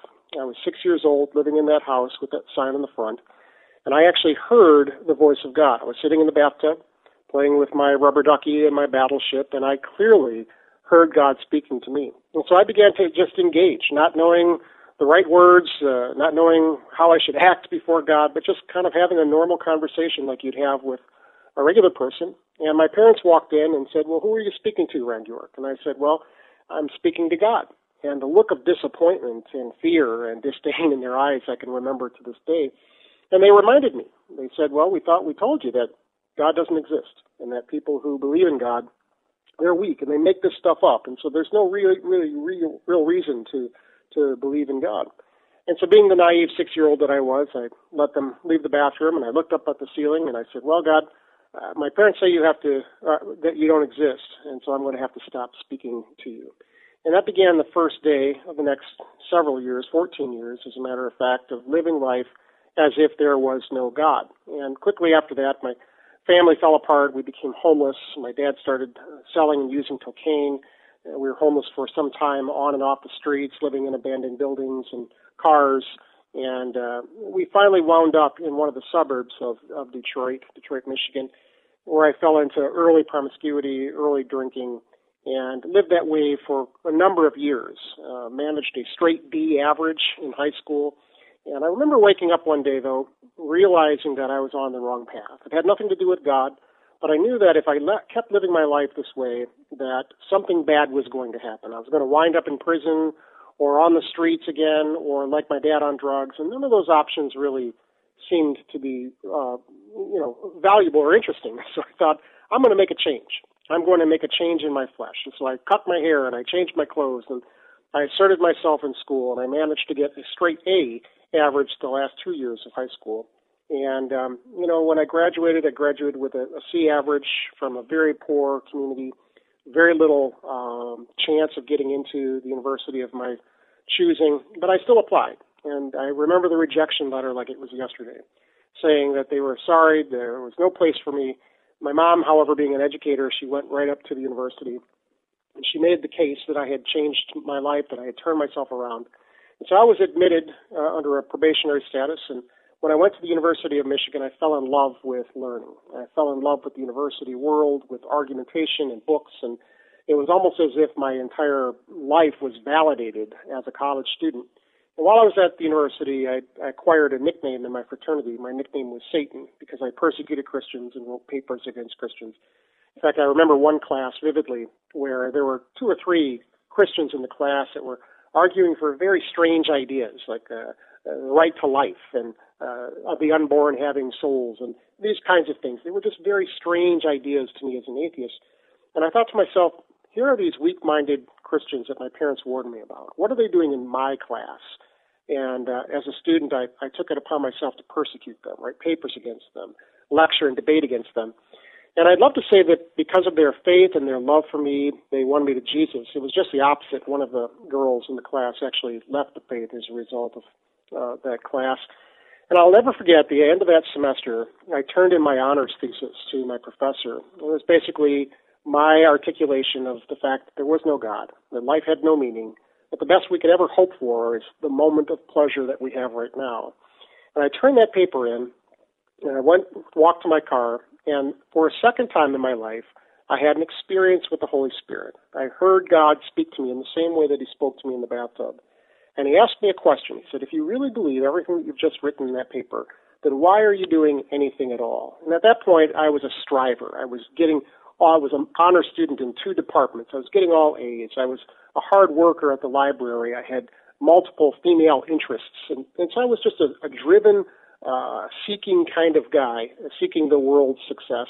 And I didn't have an answer for that. But I thought, I better have an answer for this. And so I decided that I would explore religions. And I've read the Bhagavad Gita, and I read the Upanishads, and I read the Quran, and I read the Bible, and I started going to church and asking Christians questions. And the further I dug into religion, particularly the Christian religion, the more I became persuaded that there was no God. So I decided perhaps God might speak for himself. So every day I would fold my arms and I would pray. But my prayer was kind of a Burger King, your way, right away kind of prayer. And I'd say, Dear Allah, Buddha, Krishna, Jesus, he, she, it, whoever you may be, show me the money. And show me your existence. And I was expecting for, the angel Moroni to show up on my doorstep, or skywriting, or some kind of mathematical equation to come to me in the mail that would prove beyond a shadow of a doubt that God exists. And after some weeks of praying and talking to people, I came to the conclusion that there was no God. And so I decided that I was going to kill myself. It was a calculated decision. It wasn't because I was emotionally despairing or depressed. It was because it doesn't matter if we live a day or 100 million years. If we die and we cease to exist, what's the point of life? And so I thought I'd kill myself.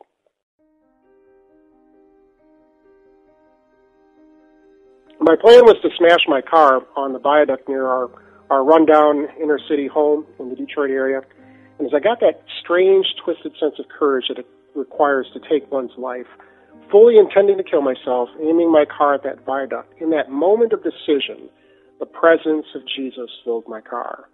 And I had a supernatural encounter with the resurrected Jesus. And I wouldn't have used those words at the time, but all I knew is that something had happened, and I should at least sleep on my decision.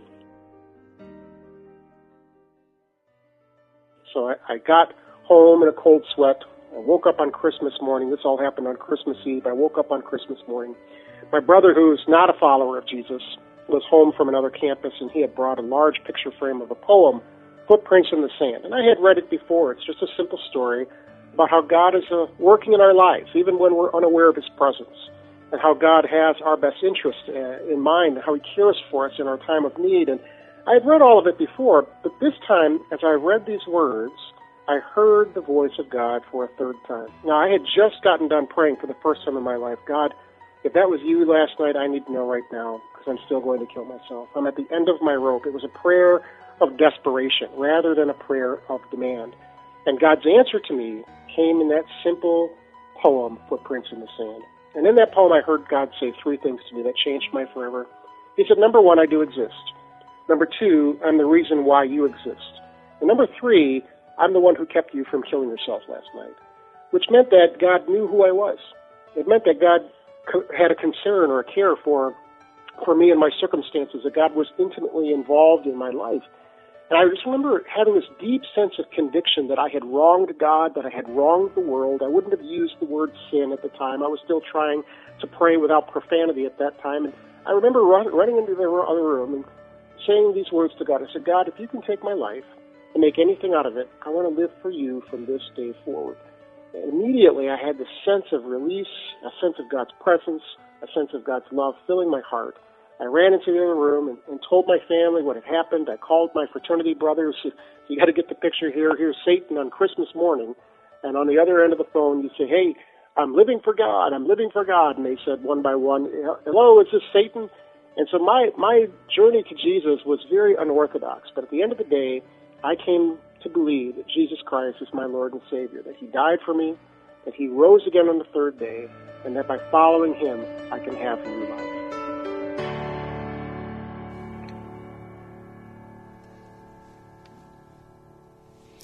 That's R. York Moore, modern-day abolitionist and national evangelist for InterVarsity Christian Fellowship USA, author of Growing Your Faith by Giving It Away and Making All Things New, God's Dream for Global Justice. We're going to step away for a few minutes, but continue to be with us. We've got more conversion stories ahead. Yeah, traffic. It is what it is. Stalled cars on the Kennedy Expressway Missed concerts, football games, lots of cold dinners, and cold shoulders from Cindy. How much longer do I have to do this? Kids miss me. Cindy misses me. Our marriage is missing me. With a financial strategy from Kurt Knodik. Then I heard Kurt Knodik on the radio again. Retire sooner than they planned.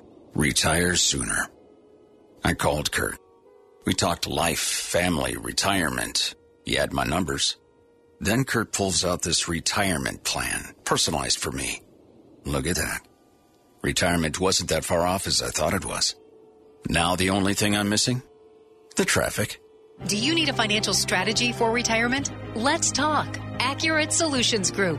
800-360-1645. That's 800-360-1645. Investment advisory services offered through Accurate Investment Solutions, Inc.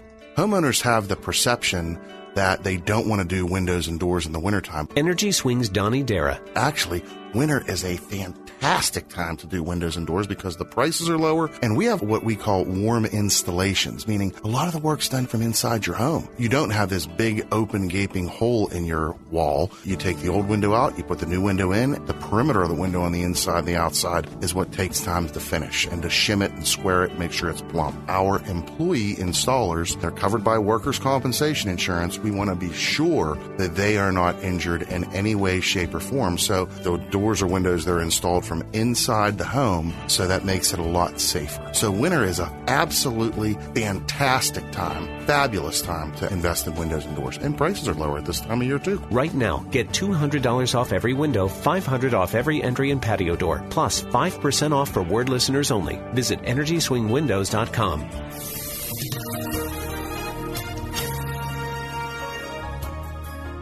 Cloudy early tonight with a bit of light snow or some flurries, and there can even be a little freezing drizzle mixed in that can create some icy spots. Lingering clouds later tonight, low 20. Clouds will give way to some sunshine tomorrow, 33 degrees. Clear tomorrow night, low 26. Mostly sunny and milder for Friday with a high of 48 degrees. I'm AccuWeather meteorologist Danielle Niddle on 101.5 Word FM. When love broke through, you found me in the darkness, wandering through the desert. I was a hopeless fool. Coming up next, Mark Galli, editor-in-chief of Christianity Today and the author of the book God Wins, Heaven, Hell, and Why the Good News is Even Better Than Love Wins. And here is Mark's story.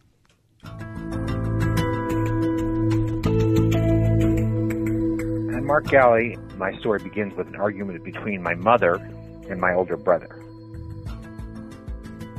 My older brother was, I think he graduated from high school at the time, so he was in that stage of adolescence in which he was fighting my mom about everything, and she was fighting with him about everything. And she finally got exasperated and prayed to God. She wasn't a Christian at the time, but she prayed to God, if you will get my son to go into the Air Force, I'll become a Christian. She'd been being witnessed to by some relatives. So she said that prayer, and then that day or that evening, my brother came home and said, yeah, I have enlisted in the Air Force. So she felt she was trapped, in a sense, by God. So she started going to church, and in the course of going to church, she herself became a Christian. And the way things worked in our family, if my mother got into something, everybody got into something. Yeah, everybody in the family got into it. So she started having Bible studies in our home around the dining room table every night. Not once a week, not once in a while, but every single night. So it was me, my brother, my older cousin who was living with us at the time, and my mom. My dad did not participate. And we started with the book of John. We didn't have any idea what we were doing. We just, the pastor of the church where my mother was dragging us now said, well, why don't you start with John? So we would read John and just try to figure out what the heck the Gospel of John was saying. Over the course of a few weeks and months that we did this, probably 3 or 4 months, and going to church Sunday morning, Sunday night, and Wednesday night at my mother's bidding, I became, the old-fashioned phrase is convicted of sin. I became convicted that I needed to confess my sin to God and trust in Christ.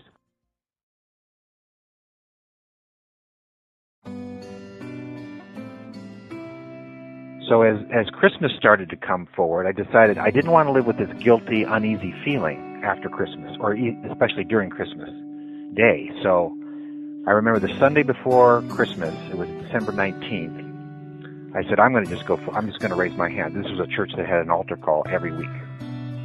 So I said, I'm going to go forward. It wasn't normally an altar call. It was just a raising of hands.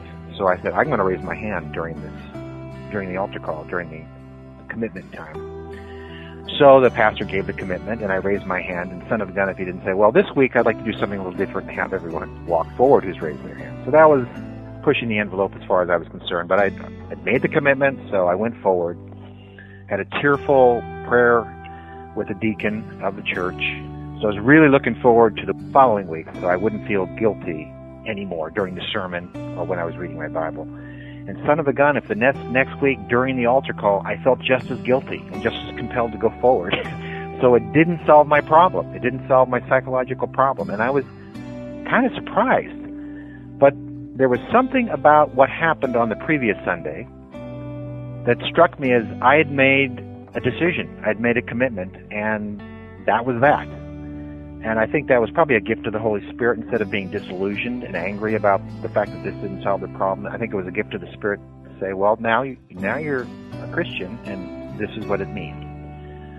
And despite my poor motives, very self-centered motives, just to get rid of a negative feeling, the amazing thing to me is that God has held me to that commitment graciously through, obviously, in a Christian life, through a series of ups and downs, through doubts and concerns, and actually through successes. Sometimes it's hardest to be a Christian in the middle of successes.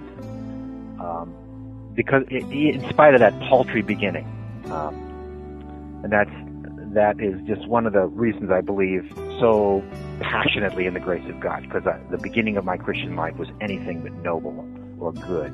Pretty self-centered, pretty myopic, but God has been good and held me to it since. That's Mark Galli, editor-in-chief of Christianity Today and the author of the book God Wins, Heaven, Hell, and Why the Good News is Even Better Than Love Wins. 101.5 WORD. Here's what's happening today on Pastor Rick's Daily Hope. The troubles you're going through right now, this is a test. They test your faith so that it is strong and pure, just as fire tests and purifies gold. And your faith is far more precious to God than mere gold. Some of you are going through the fire right now. Keep going. What do you do when you're going through hell? You keep going. You don't want to stay there. You keep walking. When you're going through the fire, you keep going.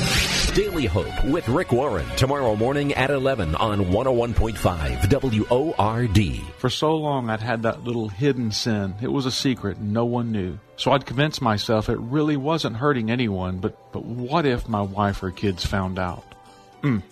Harmless? It would have ruined me. The problem was, who could I talk to? I needed someone I could confide in, but this was so personal. Who could I trust? He found someone to trust, and so can you. We're Faithful Counseling, the world's largest platform for faith-based professional counseling. All of our licensed and experienced counselors are qualified and certified by the state board, and many are trained in addiction counseling. But more importantly, we share your Christian values. Available 24/7 by text, messaging, phone, and video conferencing, all from the comfort of your own home.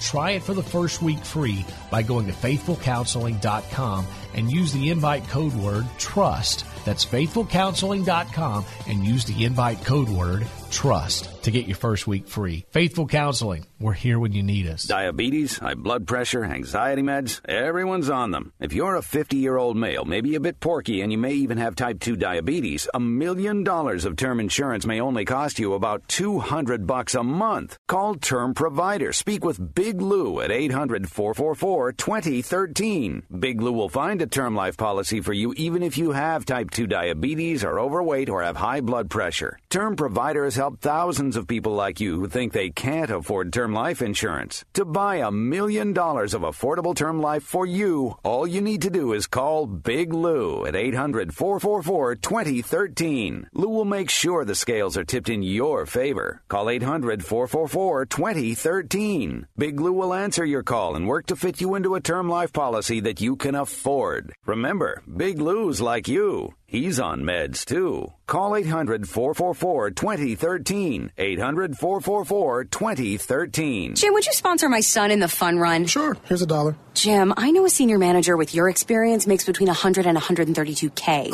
Here's $5. Thanks. Hey, Sue, the director with a median salary of $95,000. Got a sec? How we find jobs has changed. On Indeed.com, our company reviews give you the inside track on thousands of companies. You can research salaries, benefits, company cultures, and more. Search for greatness. Search Indeed, the world's #1 job site. Indeed is the world's #1 job site according to ComScore total visits.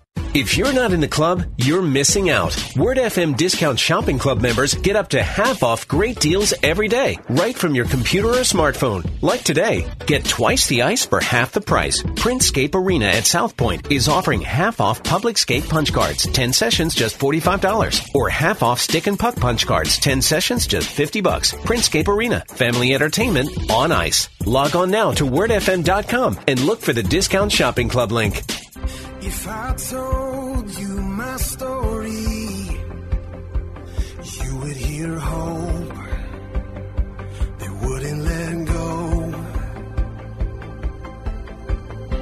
And if I told you my story, you would hear love that never gave up. The Reverend William Glaze is a pastor right here in Pittsburgh at Bethany Baptist Church in Homewood. And here is Pastor Glaze's story.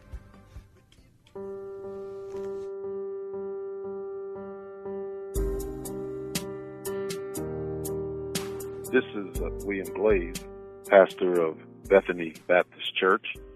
And as far as my conversion testimony is concerned, I grew up here in the city of Pittsburgh, actually on the suburb on the east side of Pittsburgh, a place called North Braddock. My desire was to play professional football, and you'll see how that is directly related to my testimony. I grew up from the time of 8 years old, and that's my dream. And so I had the opportunity to get a scholarship to a small school out in Colorado. I went to Colorado and actually, again, as a person that didn't know Christ, my objective was to party and to have a good time. And so my first year in college, I did exactly that. And I think I came out of that particular semester. I've never heard anybody give a lower GPA, but I think I had like a .09 because I didn't pass any classes at all. As a matter of fact, I got all Fs and Ds. And so I came back. They gave me a chance to come back in the spring, and I did do a little bit better, but found out that, college wasn't at that time particularly for me, even though I loved being there. I loved the environment. I loved the party life. Yet and still, I knew that as far as the academic part, that seemed to be something that I really wasn't interested in. So I came back to Pittsburgh and actually started working in the steel mills, and worked in the steel mills for a year. And just like I found out that college wasn't for me, I came to the conclusion that working in the steel mills was not for me either. And so I had the opportunity to get back in college, and I went back to college. And again, I was primarily going back. I had a little different focus this time. I felt like I knew what it was like to work out in the workforce, and just really didn't want to be in the steel mills for the rest of my life. So I had this opportunity to get back into college and play football. And so I had done so terrible the first year that I had to come and take some summer courses. And also, I remember the coach, he got me this class, and I needed a certain amount of hours to be eligible, and I never set foot in the classroom, but I remember the class was the history of ghost towns in Colorado, and I took that particular class, signed up for it, again, didn't have to go to a class, paid my money, and I think I ended up with a B in the class, and, never attended. And, after I got saved and got my heart right with God, I made sure that I got more than enough credits to graduate, because I didn't want to graduate knowing that I had a class on my transcript that I hadn't really attended. So I was able to get back into college that fall, and as I got back in, I seemed to be a little bit more serious about my academics, and met this young lady who, we began to grow closer and closer, and as that year went by, we did a lot of things together, and some things that weren't edifying to the Lord. But I remember getting ready to leave for the summer, and before I left, this young lady had tugged at my heartstring, and I proposed and asked her, would she marry me? And she said yes.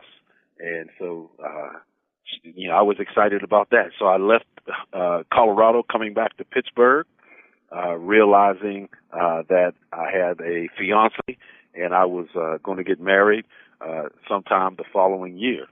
Well, the Lord began to work on my heart and just began to move in certain ways. And there was one of my friends, we were standing out on the corner, and I hate to say this in my testimony, but it's a part of my testimony. We were out on the corner, and we were getting high. And guy who got high used to get high with us. We used to stand on the corner and smoke dope. And he was one of the guys that introduced us to it.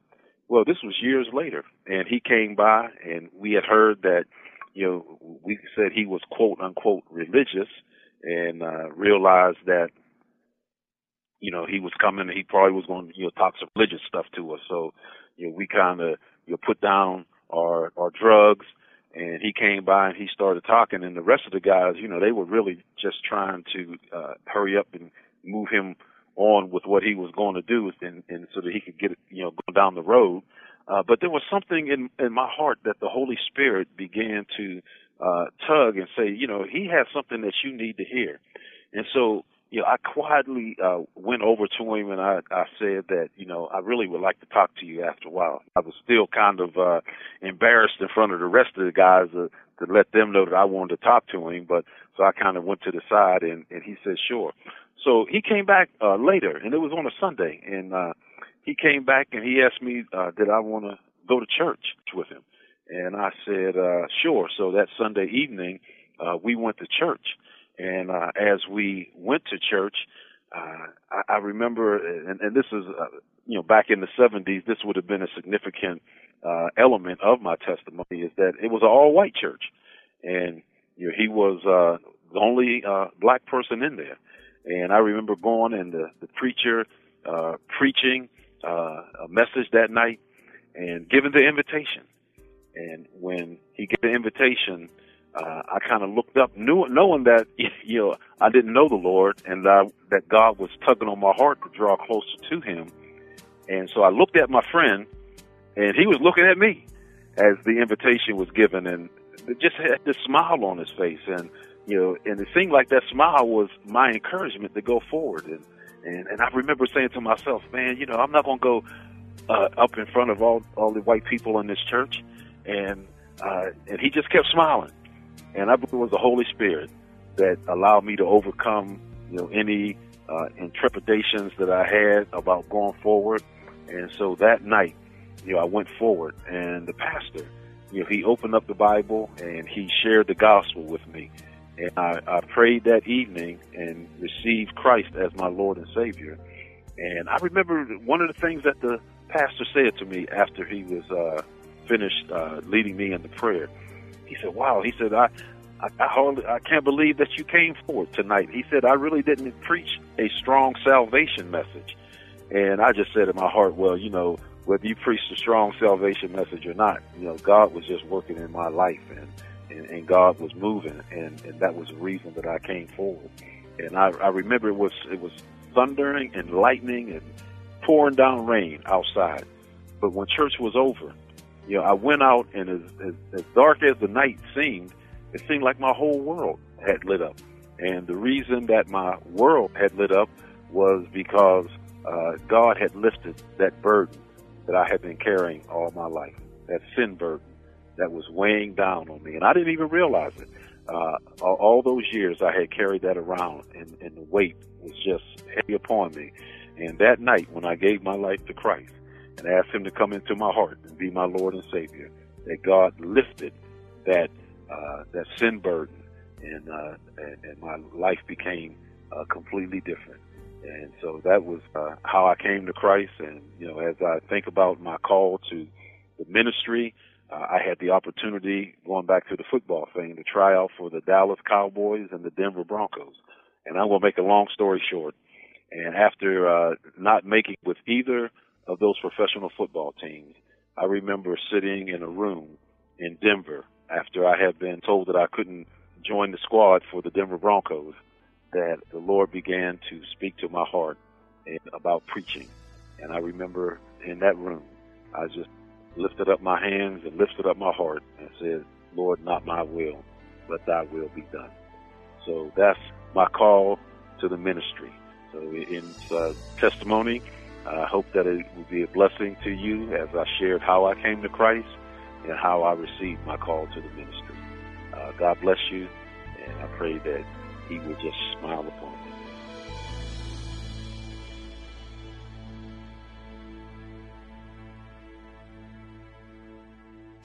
That's Bill Glaze, pastor of Bethany Baptist Church in Homewood, PA.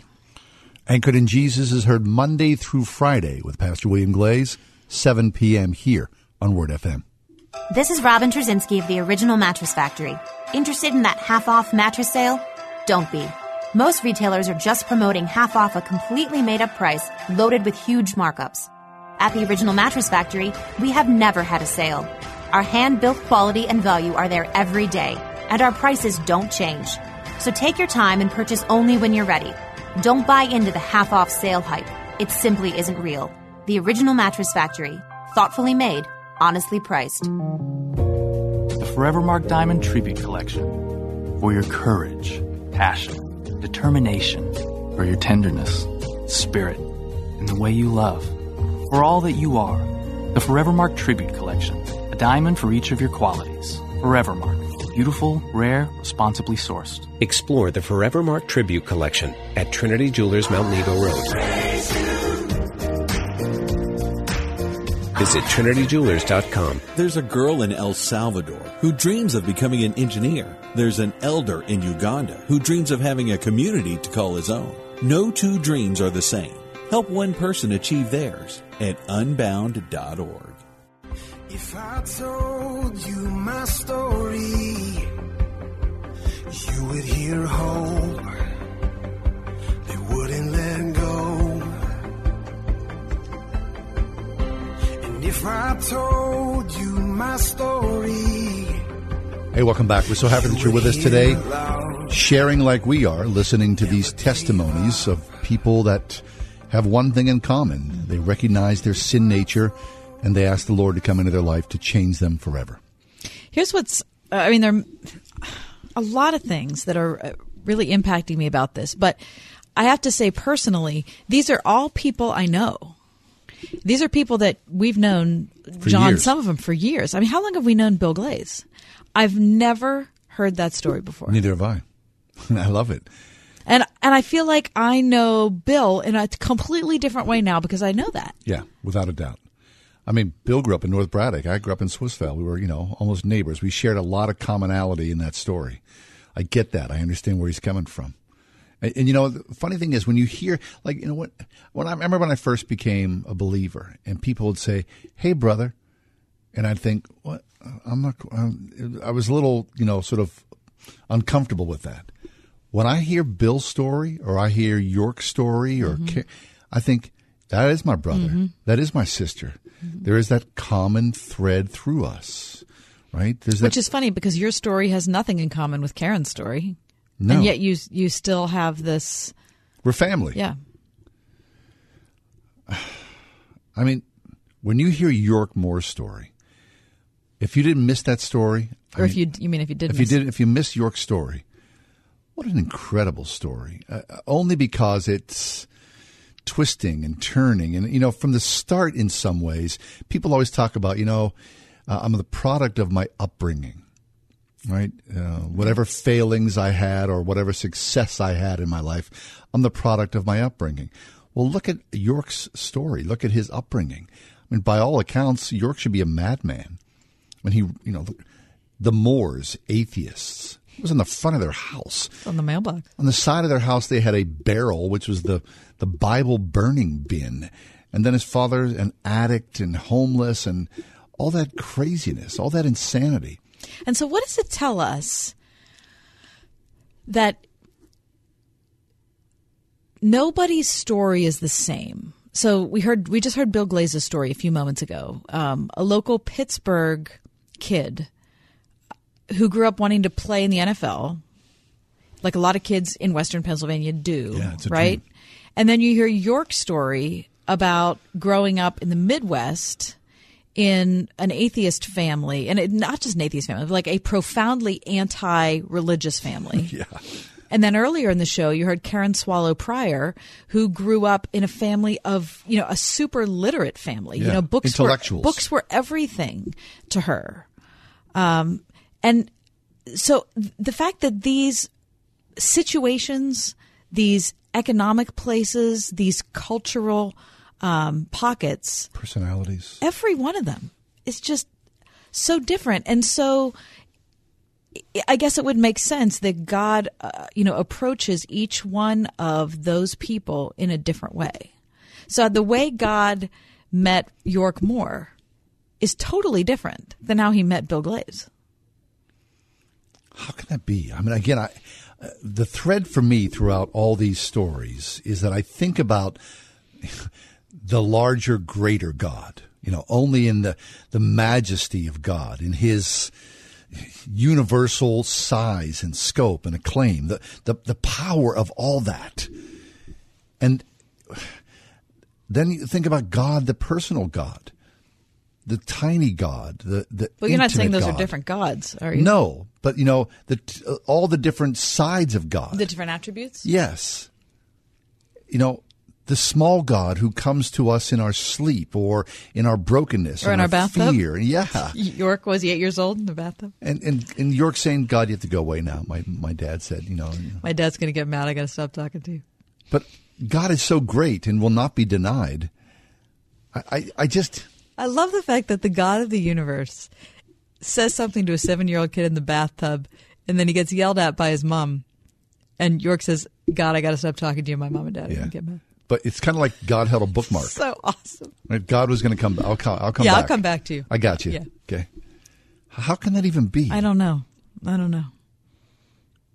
It really is this, as much as our days are just just human stuff, there are just moments of supernatural connection. Yeah. There are. I mean, a little earlier in the show, outside of the testimonies, outside of the conversion stories you heard, we're talking to Roger Olson, and he was talking about people, in other countries more readily available to look at the God of the universe and believe in miracles, right? Mm-hmm. The supernatural God. And here, in the West, we're super rational and we like to explain everything, and we like put God to be in a box. We like to be scientific about how we look at stuff, everything. Yeah. We feel better about ourselves, I think, if we're reasonable. Well, I guess it's easier to digest in some way, right? I think it just makes us feel like we're in control. I don't know. So if we can explain it, if we can put, a circle around it, if we can, underline it and check mark it and put it in a list, then it's something that we can control, that we can understand. The problem with God is that if he really is the creator, we can't put him in a box. It's not like a clock can figure out the clockmaker. Yeah. The clock can't do that. The clock is only a creation of the maker. If you've ever been with anybody on their journey as they pass from life to death, I've done this several times with family or with relatives. And in those final, whether it's days or hours, there's always a peace that comes upon people as they die. I mean, I'm sure there are exceptions, but the people that I've been involved with in their journey to death, there's a sense of peace.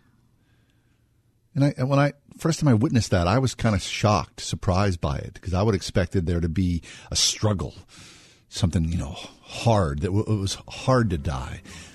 But more often than not, the God is with us, and He is, that presence of calm and ease in some way in our lives. And I think about surrender.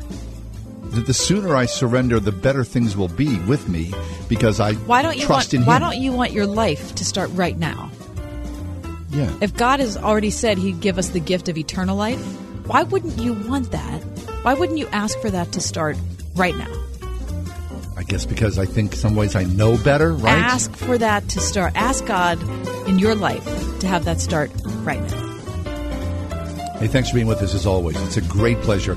Any of the stories you heard today are up on our Facebook page, The Ride Home with John and Kathy, or on the web, johnandkathyshow.com. Have a great night. We'll see you tomorrow, God willing.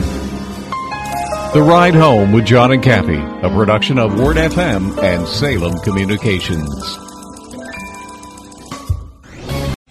3-star General Michael J. Flynn, head of the Pentagon Intelligence Agency, knew all the government's dirty secrets. He was one of the most respected generals in the military. Flynn knew what the intel world had been up to. He understood its funding. He ordered the first audit of the use of contractors. This set off alarm bells. The explosive new documentary, Flynn, Deliver the Truth, Whatever the Cost, uncovers the facts behind this scandal. Flynn told the truth. He was the most dangerous person for Donald Trump to hire. I find out the worst enemy that I'm going to face in my life is right here in America. They took my assessment and they wanted me to change it. And I was like, I'm not changing it. They had to get rid of Flynn. With in-depth interviews, archival footage, and never-before-seen personal records of the man behind the headlines. I just felt like I was drowning. Flynn, Deliver the Truth, Whatever the Cost. Available now. Watch it today. Go to salemnow.com. salemnow.com.